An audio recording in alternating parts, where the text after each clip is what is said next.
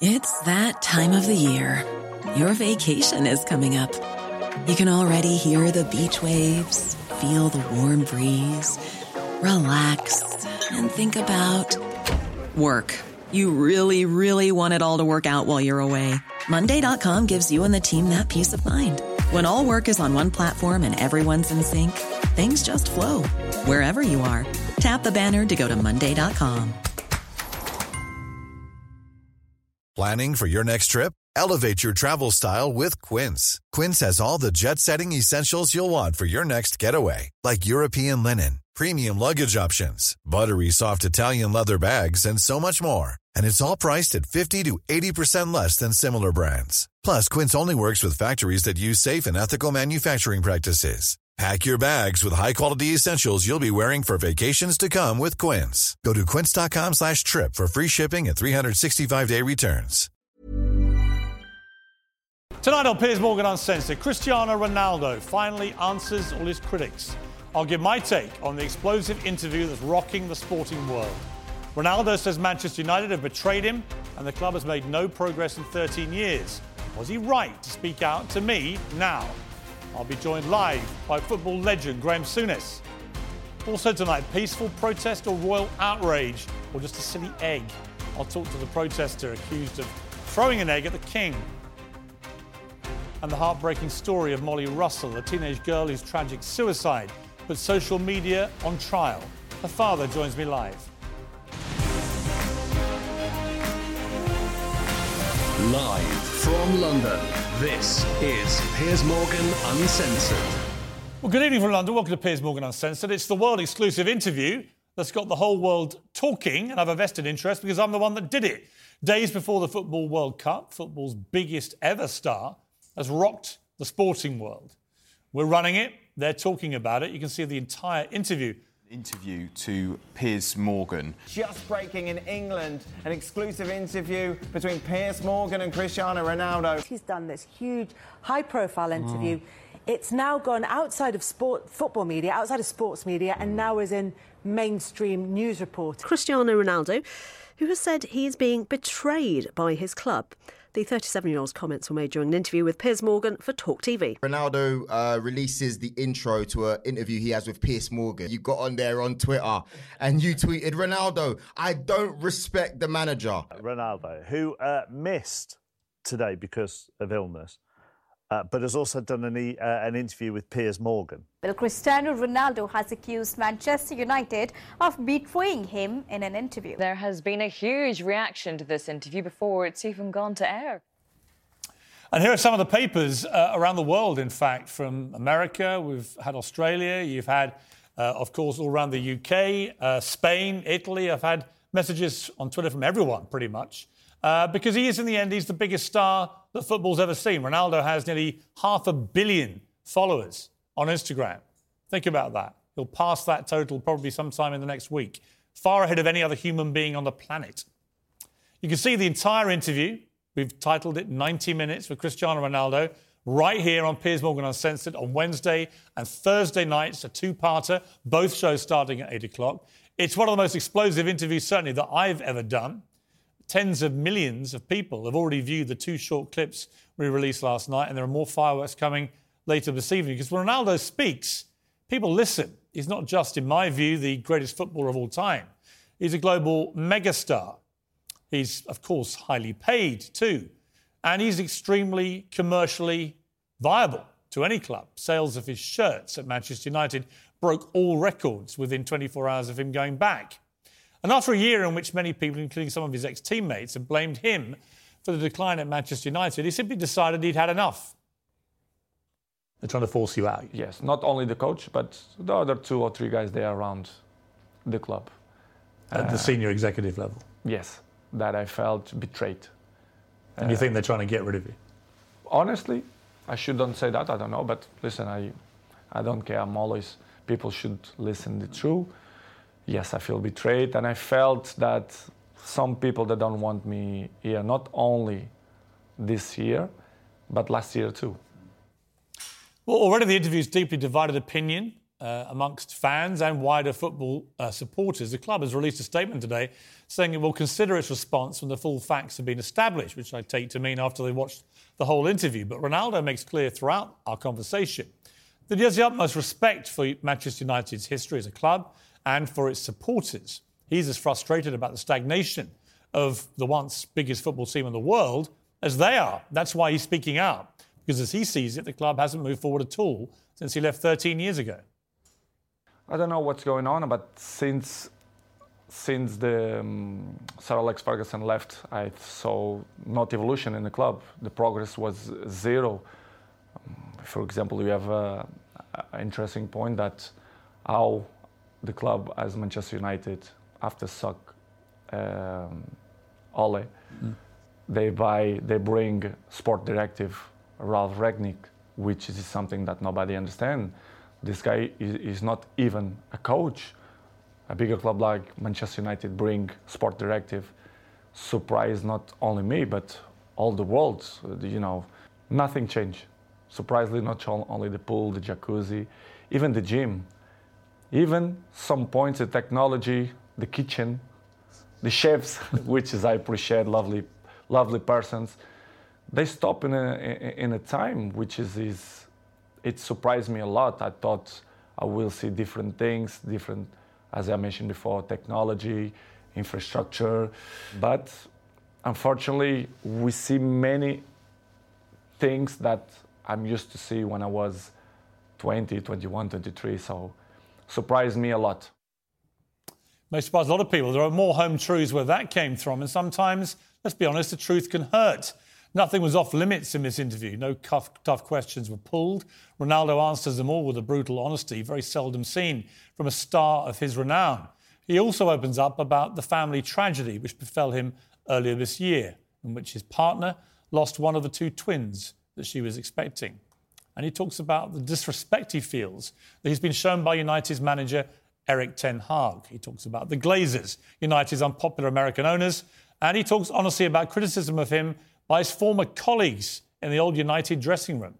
A lot's already been written and said about this interview, just based on the small amount we've already revealed. A lot of it, I have to say, is ill-informed bile. A lot of it is just plain fake news. The only way you'll find out what Ronaldo really says is by watching the whole interview here on Wednesday and Thursday. And I think he'll change a lot of people's minds when they do. Well, joining me now is the former professional footballer turned pundit Graeme Souness and chief football writer at The Times, Henry Winter. Well, welcome to both of you. So, Henry, given that I've just spent 10 minutes promoting my interview with Cristiano Ronaldo, I think it's only fair to balance it out by saying that you've written a very excoriating column, as is your wont sometimes when you disapprove of something, about this today. You think it's a big mistake by Cristiano to do this. Why? Well, first, congratulations. It's a great scoop, Piers. Hi, Graeme. I think I'm just reflecting the views of probably the majority of Manchester United fans that this legend of the game, as you say, certainly one of the greatest, probably top 5 players of all time, is slightly tarnishing his reputation in terms of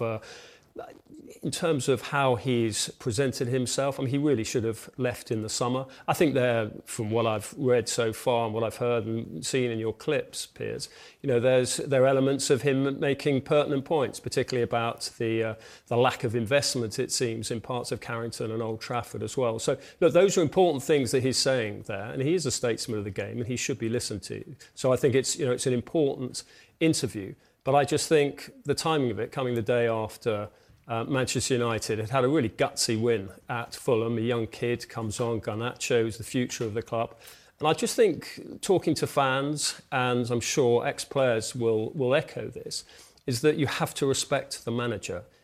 And I think actually Ten Hag has been pretty respectful, because anyone who's seen Ronaldo play this season, he's 37. He's played, I think, 520 minutes in the Premier League, 1 goal, no assist. Look, he's been a fabulous player for Manchester United, Real Madrid, and clearly still with Portugal.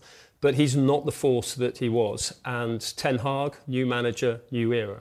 OK, before I go to Graeme Souness, I just want to play a clip to both of you, which is a new clip from the interview, which I think may just give a little bit more insight into why Cristiano Ronaldo feels quite so disrespected by people that are running Manchester United right now. And I'll tell you the background to this, is there was a huge furore, as you know, Henry, about him not coming back to Manchester United in the pre-season when he should have done. A lot of speculation that it was to do with him wanting to leave the club and get away and everything else. In fact, as he reveals to me in the interview, it was because his little daughter, Bella, 3 months old at the time, who had survived this terrible tragedy in which her twin brother had died, she got bronchitis so bad that she was in hospital for a week. And he felt duty-bound as a father, I'm sure we'd all understand this, to stay with her. I want to play the clip and then just see whether this perhaps slightly changes your mind. Let's watch the clip. You'd lost your baby son and now your baby daughter's in hospital. Exactly. And you must have been absolutely... I spoke with the directive and the president of Manchester United, and then kind of that didn't believe that something going wrong, which is make me feel bad. Really? Yes. They didn't believe you? They believe you, but in the same way they are there. I never is ever going to change the health of my family for the football. Never. Now or 10 years behind or forward. And it's something that really hurt me because they doubt of my words that I struggle, especially Bella and Gio. We had 1 week in hospital because the Bella have a big problem. And I didn't go to the pre-season because of that, because I didn't was allowed to leave my family if something happened to do it the pre-season, because I think it wasn't not fair to leave my family for a pre-season. This is why I didn't go. Now, when he said that to me, Henry, I have to say I was pretty shocked. And obviously I've not been able to put this to Manchester United. I don't know exactly who he spoke to, who didn't believe him. But the whole concept that anyone at senior level at Manchester United doubted Cristiano Ronaldo's word about his 3-month-old baby, given what had happened to his family 3 months before, I find pretty shocking, actually. And it's unsurprising to me that that led to the breakdown in the relationship. There were clearly two narratives going on in pre-season. One of them, as Cristiano has very emotionally articulated there, and anyone with any children will absolutely empathise with him and his support for his partner and for his children and for his daughter. I think everyone totally understands that. And if Manchester United had not shown him the warmth, the love that he was expecting, then, clearly they were wrong in that. My experience of Manchester United and the staff at Carrington and at Old Trafford, football and otherwise, is that actually it's not a cold club. It's actually a pretty warm club. There's a lot of good people there who will look out for a player like Cristiano, who obviously many of them got to know when he was a kid himself at 18. The other narrative, of course, was always the debate about his future and whether he should actually continue with a manager like Ten Hag. So I think really he should have gone in the summer anyway, but clearly everyone has sympathy for the family predicament he had at the time. OK, let me bring Graeme in. Graeme, you've been one of the great players this country has ever seen, a terrific manager as well. You've been on both sides of this fence, and I listened to you this morning on TalkSport. Very interesting stories you were telling about your time at Liverpool and when similar things had happened to you and how you reacted and felt.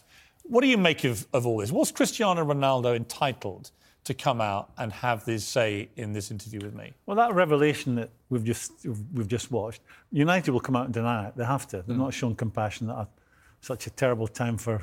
Not believing him. Ronaldo. His daughter was in hospital. They have to come out and deny that. I mean, my take on that, whenever I was managing, I would leave it entirely up to the individual if their family were having a baby, if their wives were having a baby. So I'll leave it until you take as much time as you need, or if there's an illness in the family, take as much time as you need. We'll see you when we see you. So I'm sure United will come out and deny that. They will have another side to that story. I get Ronaldo's argument. I think, as much as people think they shouldn't cut him some slack, Ronaldo has a standing in the game which is quite unique. Is he the best player there's been? There's a real argument for him. I mean, I personally think it's him or Messi. His stats would suggest it's him. The fact he's done it in different leagues would go in his favour as well. But there's no doubt about it. He can sit in the room with anyone that's ever played football and say, you know what, I think I'm the best that's ever played. There's a real argument for that. And does that give you... No, it doesn't. I know what you're going to say. Does it give you any special entitlement? I think it has to. I think it has to. I think Ronaldo still has so much to offer, not just in the playing sense, but what he gives you in the dressing room. I consistently say, Piers, that you have no chance of being successful unless you have good senior pros. Right. He's a consummate. He's still the got, it best. seemed to me, I sat with him for nearly 2 hours. He's still got this hunger burning inside him to win more big trophies, to break more records, to be more successful. And what he really craves is an environment around him that can enable all that to happen. And he feels he just hasn't got that at United. And a lot of it, he said, is down to poor structure and management of the club. He's spot on. I mean, this is not... Whenever I talk about United, the United supporters are up in arms. What do you expect from someone who played and managed Liverpool? I think United have been mismanaged further up the tree. I think they've consistently got the football decisions wrong, and that's why they find themselves in this dilemma. I think getting back to Ronaldo, I think Ronaldo, when he came along, I was all for it. And when he came back? Yeah, when he came back. I mean, there was nobody in that dressing room. There was nobody in that dressing room that younger players would look up to and say, I want to be like him in 10 years' time. He was the ultimate pro you could have got in to correct that. 18 goals last year in the Premier League. I think it was that one more than Harry Kane? Yeah, that in itself. So he is that good, that special, you come up with a system to suit him. What I believed has happened, this is my belief. So, without venturing into what we just witnessed with the, these tragedies and the baby dying and the other baby becoming ill, that you'd have to cut him some slack. But I'm sure United will have a different story. But I believe when he says he wants to leave, there was a meeting at the start of the season, there's a meeting would have taken place between the manager and Cristiano. After that meeting, they've both left the room with an understanding that it's going to work. United start the season losing to Brighton and then losing to Brentford badly. I think at that moment, the manager and the coaching staff thought, we cannot go down the road of using Ronaldo. There was a feeling that maybe he couldn't do the hard yards. So from that point on, I think Cristiano would have realised that. He's been around the block many, many times. So basically, Ronaldo will feel right now that he's been told a story. Someone has not kept a word, which is the manager. And I don't know if you've ever had a moment, Graeme, and I had a moment rather famously last year when I had a little falling out with my employers and I felt I was being disrespected by people I work with, and I did this.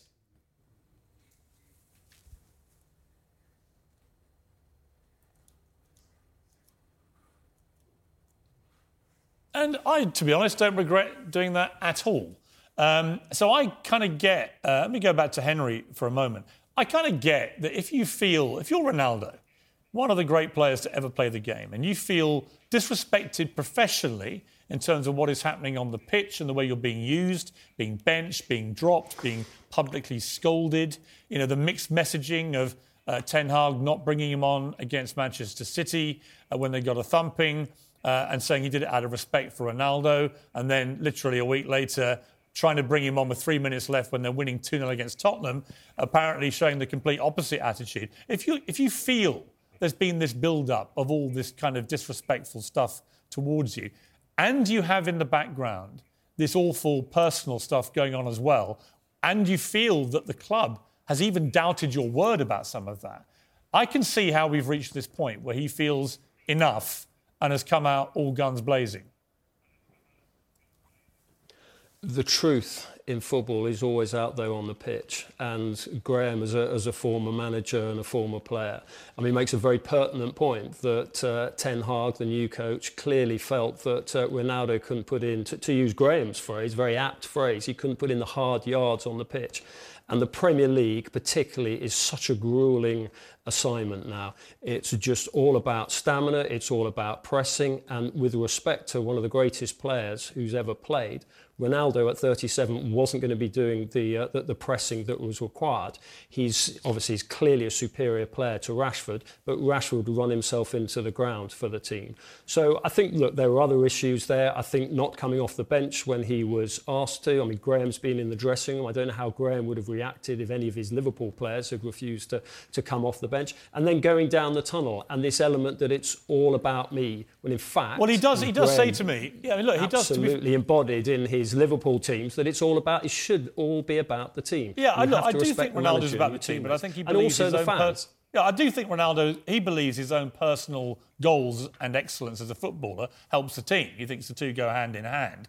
He did say to me, he did apologise to all his teammates and shouldn't have done what he did at Tottenham. But Graeme, he also said that he just felt this ongoing disrespect from his coach, both about personal stuff and professional. And he just said it boiled over. Well, I think it's down to him changing his mind from the two. This is what I believe, the two losses, Brentford and Brighton. And then at that point, he has to sit down with them again and say, look, this is what I'm thinking. I think it just boils down to, and it's to his credit that Ronaldo wants to play every minute of every game. Right. He still sees himself as a winner. He will be a realist as well. He'll realise he can't do the running down the channels. He actually admits that. He admits that in the interview. He says he's not the player he was, but he thinks he's a smarter player than he used to. And Henry references Rashford. There's no comparison. Because your stats say that you ran whatever kilometres or how many miles, it's the end product. The hardest thing in football is to score goals. He does that better than anyone that United has. I mean, if I'd been managing him, I think you have to come up with United are not in a place right now where they want to be. That's the politest thing I can say. Well, they're fifth in the league. They're 13 points off the top. They're in the playoffs for the Europa League. I mean, this is not a place United are used to being, right? Take 18 goals out of United seasons last year. They could have been in the relegation zone. Where did they finish? Yeah. There is still room for Ronaldo at United. And I think this whole saga has been handled so badly, it was avoidable. I think with better communication, with people telling the truth. And I think that's where Ronaldo's beef is. I think he's been told an untruth. Can he stay there now? I don't think he can. I think all the bridges are burnt now. Henry, is there any way back for Cristiano, even if he wanted to come back? No chance, and particularly the timing of your very good interview, Piers. The timing of it shortly after the final Premier League game of the first half of the season. There's no way your interview could have gone out a week ago, because if he'd had to step out in front of the Manchester United fans who for so many years sang Viva Ronaldo, he would have very sadly have got a different reception. And well, he might, but of course, if Portugal have a good run in the World Cup and Ronaldo... United fans. Right, but if Portugal have a good run in the World Cup, they've got a good team, and Ronaldo starts banging in goals in the World Cup... Well, I mean, in the end, great players hold a lot of power. Well, fantastic. You see, we're obsessed fantastic, but he's 37. He's not the player he was. Graeme, final word. He's still got a lot to offer, Henry. If you go back to Aguero at City, where he wouldn't be deemed to have been the best at doing the hard yards, the closing down, the unwanted stuff. Strikers don't really enjoy it. He would get away with it.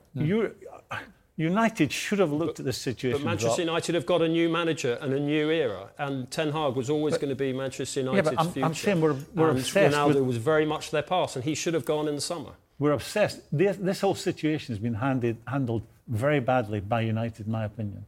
He is a player he should have kept on side. He is a player that still has Ronaldo. He is a player that's something that he still has, I think, a hell of a lot to offer a football club. For me, they've handled it very poorly. How do you think it was going to end when you're upsetting a player of his standing? I think that's the bottom line. We're talking about this instead of United on the front foot, moving forward, winning a difficult game. I also think, to be fair to Cristiano, you've got to watch the whole interview. All people have seen so far are a few clips, literally. That's like 2 or 3 clips. It's a long 90-minute plus interview we're going to air over 2 days. If you watch it all and you come to the same conclusion Henry has, fair enough.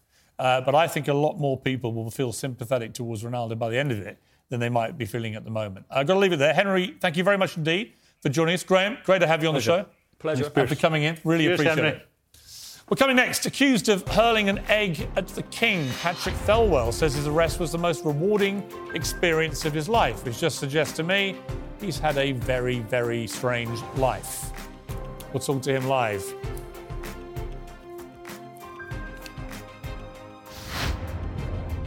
Molly Russell took her own life after viewing online content about self-harm. Molly's father, Ian, says that the delays to a bill supposed to crack down on harmful content could cost young lives. He's calling on the government to get their act together. He'll be with me next.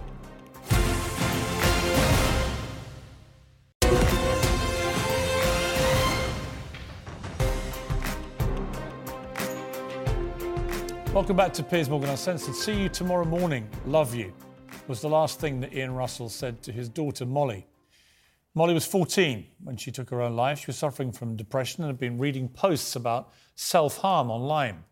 In September, a coroner ruled social media had contributed more than minimally to her death. And her father described the content that Molly viewed as demented and life-sucking and believes if she hadn't seen those posts, she might still be alive today. And Ian Russell joins me now. Ian, thank you so much for coming in. I've written about this. I've invested a lot of time researching this. And as a father of a young girl myself, my heart absolutely goes out to you for what you and your family have had to endure here. And I'm so grateful to you for now campaigning to try and stop it happening to other young girls, because this is a deadly rabbit warren, the internet, and in particular, these social media sites like Instagram and Pinterest, which I know Molly was using regularly, because these algorithms drive this darker and darker material into their impressionable young minds to, as we see, deadly conclusion. That's absolutely true. We couldn't work out what happened to Molly, why that happened to Molly. She was such a positive, forward-looking girl. It was a mystery to us. So it wasn't long before we started to look into her social media accounts, and what we found there shocked us, horrified us. This was after she died? She died. We looked at some of the posts that she'd seen and saved and liked. And what kind of thing was it? For people who don't know about this case. The problem in terms of telling this story is, on broadcast channels like this, you're not allowed to show those posts. So isn't that extraordinary? So we couldn't show this stuff because it's deemed to be so damaging. And yet social media, up it goes all the time, and is deliberately targeted through these algorithms, right? So there was research that Samaritans published last week. They did some research in conjunction with the University of Swansea. Over 3/4 of young teenagers said that they'd seen self-harm content online by the time they were 14. That's 3/4 of young people. That's absolutely shocking. And what's worse is 83% of those people said that they didn't search for that content. It was the platform's algorithms that pushed that content towards them. When you discovered all this stuff after Molly died, and clearly you then got the answers to a lot of the questions that you must have been asking yourself, is like, how could this possibly have happened to our girl? And yet there it is, clear. This is what happened to her. Her brain was almost sort of deranged by this filth that was coming down the line from these social media companies. You then decided, right, I'm going to try and be active in getting something done. Tell me about what it is that you're specifically trying to do. It's really to raise awareness, to make change happen, because the tech bosses at these platforms have had it easy. Up until now, they've had it easy. Their companies have been growing until this year. Making a fortune. Making billions of pounds in profits. And their whole aim has been to keep those profits going as best possible and keep people on their platforms. And they've prioritised profits, and they haven't designed safety into those products or given much thought about how their users should be safe online. The game-changing moment came when this coroner actually directly linked Molly's death to what the social media content. Not exclusively, but certainly said it was a big contributory factor. Has there been any kind of sea change since this verdict that you've identified? No. The coroner also issued a prevention of future deaths report, which means he's given the platforms, and the government for that matter, 56 days to come back and say what they're going to do in order to try and stop such deaths occurring again. Have any of these platforms contacted you personally? There's been very limited contact while the inquest's been going on, but we'll see what happens when they come back at the end of that 56-day period. 8th of December, they've got until to come up with some ways of making their platforms safer, particularly for young children. What is happening with the online harms bill, which we've read a lot about, but seems to be like almost everything in the government at the moment because of the chaos, sort of stuck in limbo land? Is there any real movement with it? So the online safety bill, it's now bill. called. It was called the online harms bill, but it's called the online safety bill. Should have had its third reading in the Commons in July, which means it would be in the Lords now, being scrutinised by peers, and then it would go on to become law. And Ofcom are standing in the wings, ready to be the regulator, but that didn't happen because of the political turmoil, and it was then to have its third reading on the 1st of November. Same thing happened again. And along with lots of other bits of governmental legislation and procedures that happen in Parliament, it's stopped. But there does seem to be a commitment. I had a text today from the Culture Secretary, Michelle Donnellan, saying, know that the online safety bill has dragged. Just wanted to reassure you that both I and the Prime Minister are personally committed to getting it completed this session. That you got that personally today? From Michelle Donnellan. Yes. What did you feel when you read that? Well, that's good, because nothing's going to happen, because the tech platforms have been self-regulating and that hasn't been good enough. So nothing's going to happen until governments regulate. That's the first step. But the proof of the pudding is what's in that bill, because... What do you want to see in it? What has to happen is that things that are illegal in the offline world, in our world, are also clearly illegal and controllable. Yeah. And the regulator can do something about it in the online world. But also the stuff that Molly did see, and I can quote an example. She saw, for example, a little cartoon drawing of a sad-looking girl that simply said, "Who would love a suicidal girl?" Now, that on its own isn't too harmful, maybe, isn't too dangerous. But when you're seeing posts like that in the hundreds or maybe even thousands... I think it is dangerous. Even what you've just told me shocks me. The idea that a young girl can be viewing that kind of thing when their brains aren't really fully formed, they're not properly... 14 is a tough time for teenagers. Extremely tough time. It's a really tough time. And that content was pushed to Molly by the algorithms. Yeah. And so that content, which is harmful but may be considered to be legal, also has to be regulated against, because if the regulator doesn't have the powers to remove that content, then sadly there may be more tragedies like Molly's. What can parents who are watching this and share the horror I'm feeling about this, what can they do to better protect their kids in the meantime? That's a really difficult tightrope to walk. You've basically got to keep a dialogue going, I think, between you and your children. It's really hard to do that. If you push too hard, they can find ways to show you the fluffy toys and the celebrities, whilst on another account maybe having the content that they don't want you to see. In fact, for example, we all followed each other as a family on Twitter. Molly didn't seem to be a social media person. She deleted her Twitter account because she didn't use it. What we didn't know until the inquest was she'd set up a secret Twitter account. So it's a very difficult balancing act. But all I would say is keep that dialogue going, talk about the problems that you might find online, and encourage people, young people in your family, to tell their parents about it. Finally, tell me about Molly, just quickly. What kind of girl she was? She was the most gorgeous of girls, one of the most caring individuals I've ever known. She loved helping others. She loved making people laugh as well. She had a keen sense of humour. And whatever she would have done with her life, we have no doubt that it would have been fascinating and amazing. And sadly, we'll never know what that would have been. I'm so sorry for your loss, for you and your family. I can't think of anything worse than the way that she was almost steered to her death by social media platforms is an absolute disgrace. And we'll certainly do whatever we can on this show to keep this in the limelight until proper definitive action is done to protect other girls. Thank you, Piers. Thank you for coming in. Thank you. Well, still to come, he's accused of throwing an egg at the new king.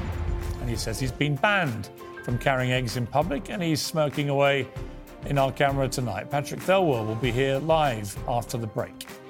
And there'll be reaction to the man who puts the cock into Hancock. But could he actually end up winning people around? We'll debate that after the break as well.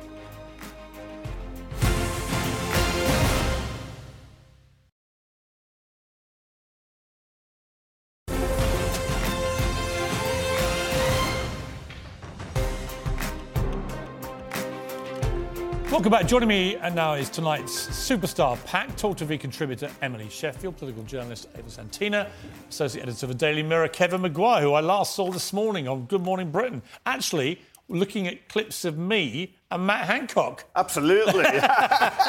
Which was quite entertaining because it was all about this. I mean, obviously, the cock in Hancock continues. It was quite interesting. They were debating the fact that in I'm a Celebrity, he talked about how he avoided answering questions I think we've got a clip of this. The pivot. In politics, it's called the pivot. And you right, this it's is pivot. brilliant, this So stuff. you have to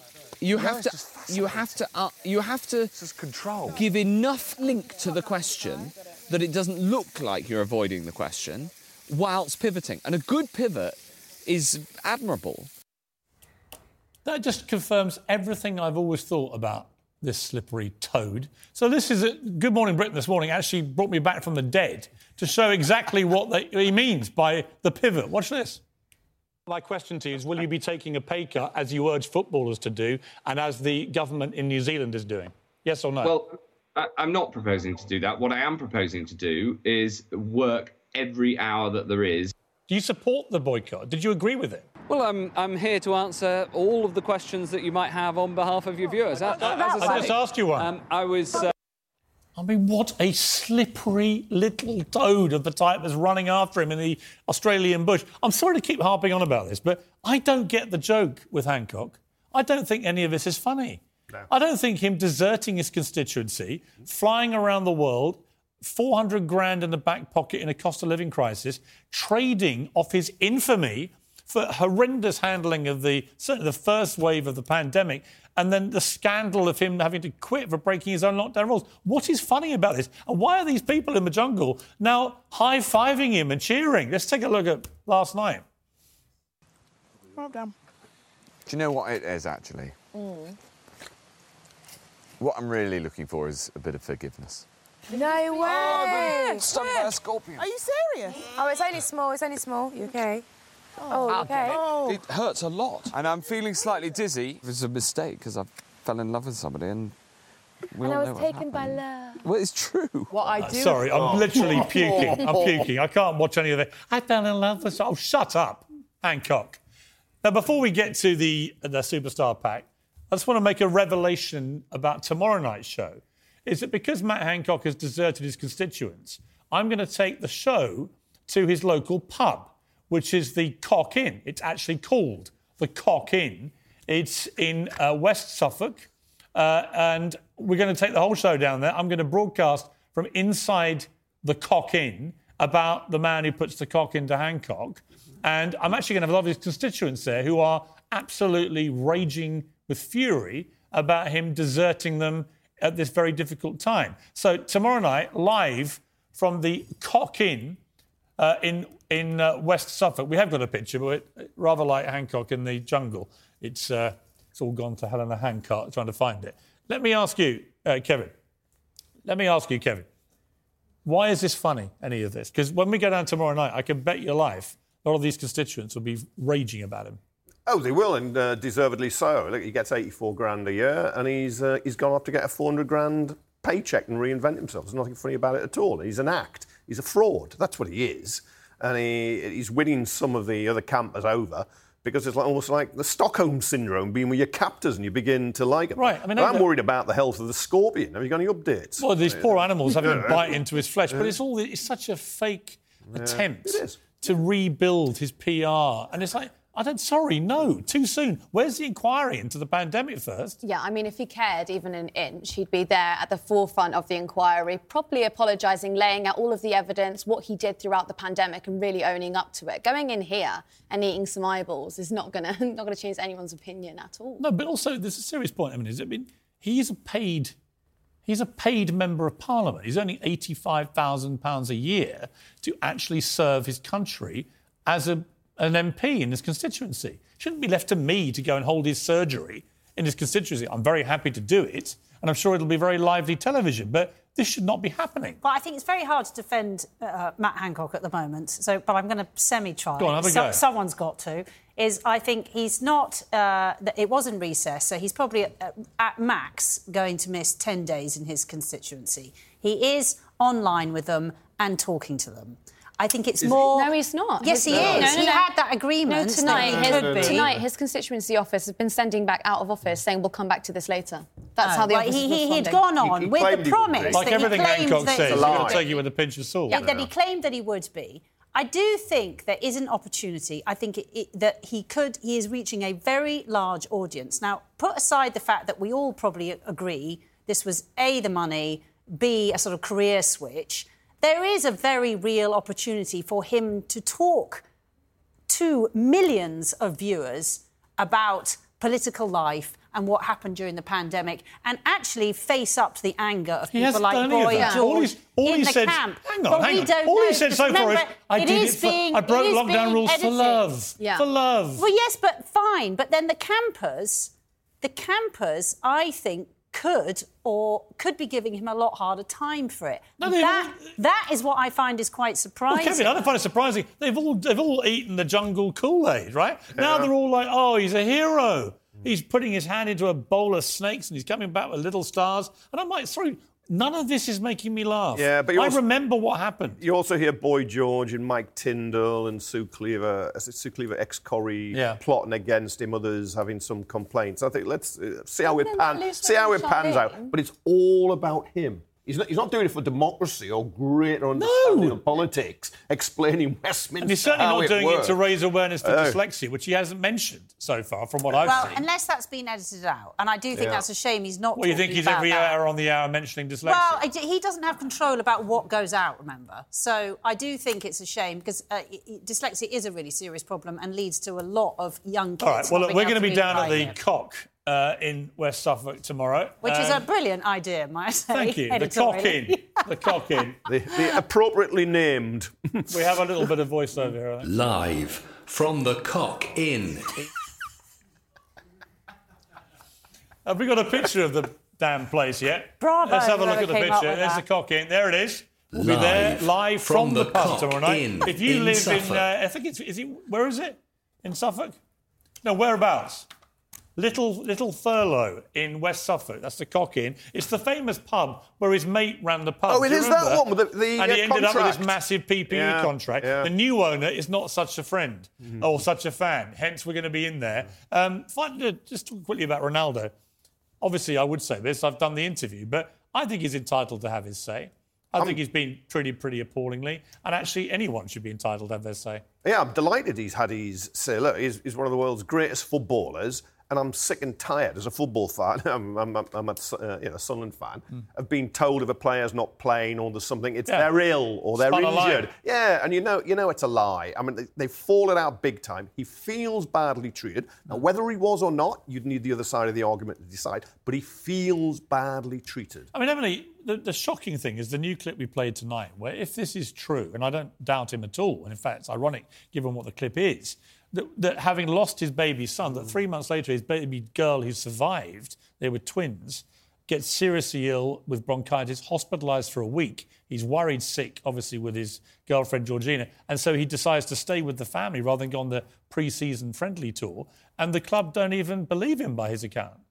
I mean, if that's correct, and I guess we need to hear the club come back on this, or even, I have to say, if they allowed Ronaldo to think that, means they didn't handle it right. Yeah. He had lost a child. That is 3 months later. That kind of grief lasts a very long time. Yeah. And if you suddenly, when you lose one child, I can say from some experience in my own family, is that you become very panicked about the health of the others. Absolutely. Ava, any thoughts on Cristiano Ronaldo? I just think he came across as a really desperate man. I think it was really sad to watch. Yeah. It's a difficult watch. I don't think he's desperate. I think he's very frustrated Yes. by the Yes. sequence of events on and off the pitch. And I certainly think, and I would because I do a show called Uncensored, he's allowed to have his opinion. Stay with me, Pat, because we're about to talk exclusively for his first television interview to the young man who threw an egg at new King Charles. And I'll ask him why he did it. There he is. Oh, yeah.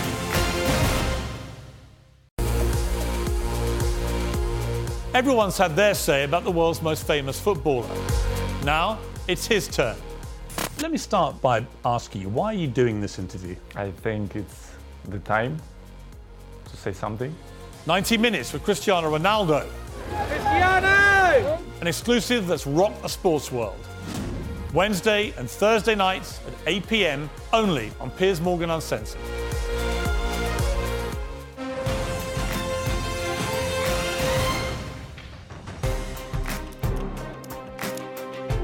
Well, he's accused of egging King Charles while shouting this country was built on the blood of slaves. He's had death threats, but he says the arrest was the most rewarding and worthwhile experience of his life. And Patrick Thelwell joins me now. Mr. Thelwell, thank you for joining me. Why did you throw an egg at King Charles? Allegedly, allegedly? You did it, throw didn't you? an egg at the king. You did it, though, right? Sorry, Piers. I came on the show with the understanding that you knew that I can't discuss the ins and outs. I of know, what mate, I but did, King but I can Charles talk about went how on the I feel about walkabout in monarchy. York on the understanding no idiot would throw an egg at him. So we've all been I let was down, arrested. right? I was arrested. We've all been let down. You arrested because you threw Yeah, the we've been egg. let down by the monarchy, by the rulers of this country. Yeah. The reason why I don't believe in the monarchy is because I think that all people are equal, and therefore I don't think anyone's blood is any more special than others. And we're living in a cost of living crisis at the moment, where some people can't afford to heat So why would you waste their an homes egg? or to eat food, and you've got Why someone would you living waste in a an palace. egg? Well, Well, why are you laughing? You Piers, wasted did you an know egg. Could have that fed every somebody. day? Yeah. Why would you throw an So, egg at a Piers, did you know that 75-year-old man? every day- It's actually his birthday today. I think he's 76 today, Every right? day, the king has 5 eggs boiled for him. He picks one that's the consistency's right on, and then he throws away the other 4. Oh, but this That is the just man. shows how Look, to out be of touch serious for our a monarchy moment. is with Look, us today. Patrick, to be serious, this is a man who lost his mother several months ago, right? This is a man who's been. And several wrapped months ago, with- people said that No, you no, couldn't hang on. protest against the monarchy because finished now yet. wasn't the right time. Answer my question. Why would you think that, regardless of anything to do with the monarchy, why would you think it's a decent thing to do to a man who's still grieving the loss of his mother, the Queen, to just hurl eggs at him and his wife in the street? Why do you think that's a sensible thing to be doing? So, a couple of months ago, when the Queen died, people said that now is not the time to protest against the monarchy. Every protest that's happened in this country over the last couple of months, people like you have disagreed with the methods, they've disagreed with the target, and I'm telling you now that there is no one who is a more worthy target for people in this country who are angry at the poverty that they're being forced to live in, whilst he gets to wear a crown of stolen jewels and live in a palace. The problem is, though, mate, you protest at everything, don't you? You're a serial activist and protester. You've been arrested 5 times. You're There's always a lot at of it, things aren't that are you? wrong with the world. You're out there with your little There's a lot of egg things that are wrong bag with and the you're world. throwing them at everyone, right? If you say so, Piers. I just think, honestly, I think you're a total dick. OK, so is swearing OK on this show or not? Because Absolutely, I've we're got a few choice uncensored, but words unfortunately, there's no time. Thanks, Patrick. That's Patrick Thelwell, who's about to obviously unleash the verbal version of his egg throwing. Chucking an egg at King Charles, it's pathetic, isn't it? Yeah, look, I'm a Republican. I'm against the monarchy, but I just think it's daft. You see respect. It's the man's 76 today. He's with his wife. It would have been a scary incident, right? He's still mourning his mother. For the love of God, just show the man some respect for his age. Don't mind anything else. It just doesn't win anyone to your argument. No, I mean that's it. As a Republican, I want argument. Ava, any defence for this idiot? Look, it's impossible to win the argument with the monarchy. I'm not going to park the egg throwing because I'm not into the egg throwing. But he has got a point. He does get 5 eggs boiled from every morning. He does live a life of luxury, and you're not allowed to. Doesn't say everybody anything. get 5 eggs boiled for them in the morning? Emily, are you defending this imbecile? I'm not, because I don't really understand what his message is. I mean, all you just end up hearing is you hear about There's an no egg message. being He's a thrown to the smirking king. little wastrel. So, Smirking wastrel, chucking eggs around in the cost of living crisis. No time for it. The truth is, if somebody hits him with an egg, he'll be whinging. Well, talking of eggs, we'll be down at the Cock Inn in West Suffolk tomorrow. Go down if you want to join the party. We'll be doing what Matt Hancock should be doing. That's it for tonight. Keep it uncensored. Good night.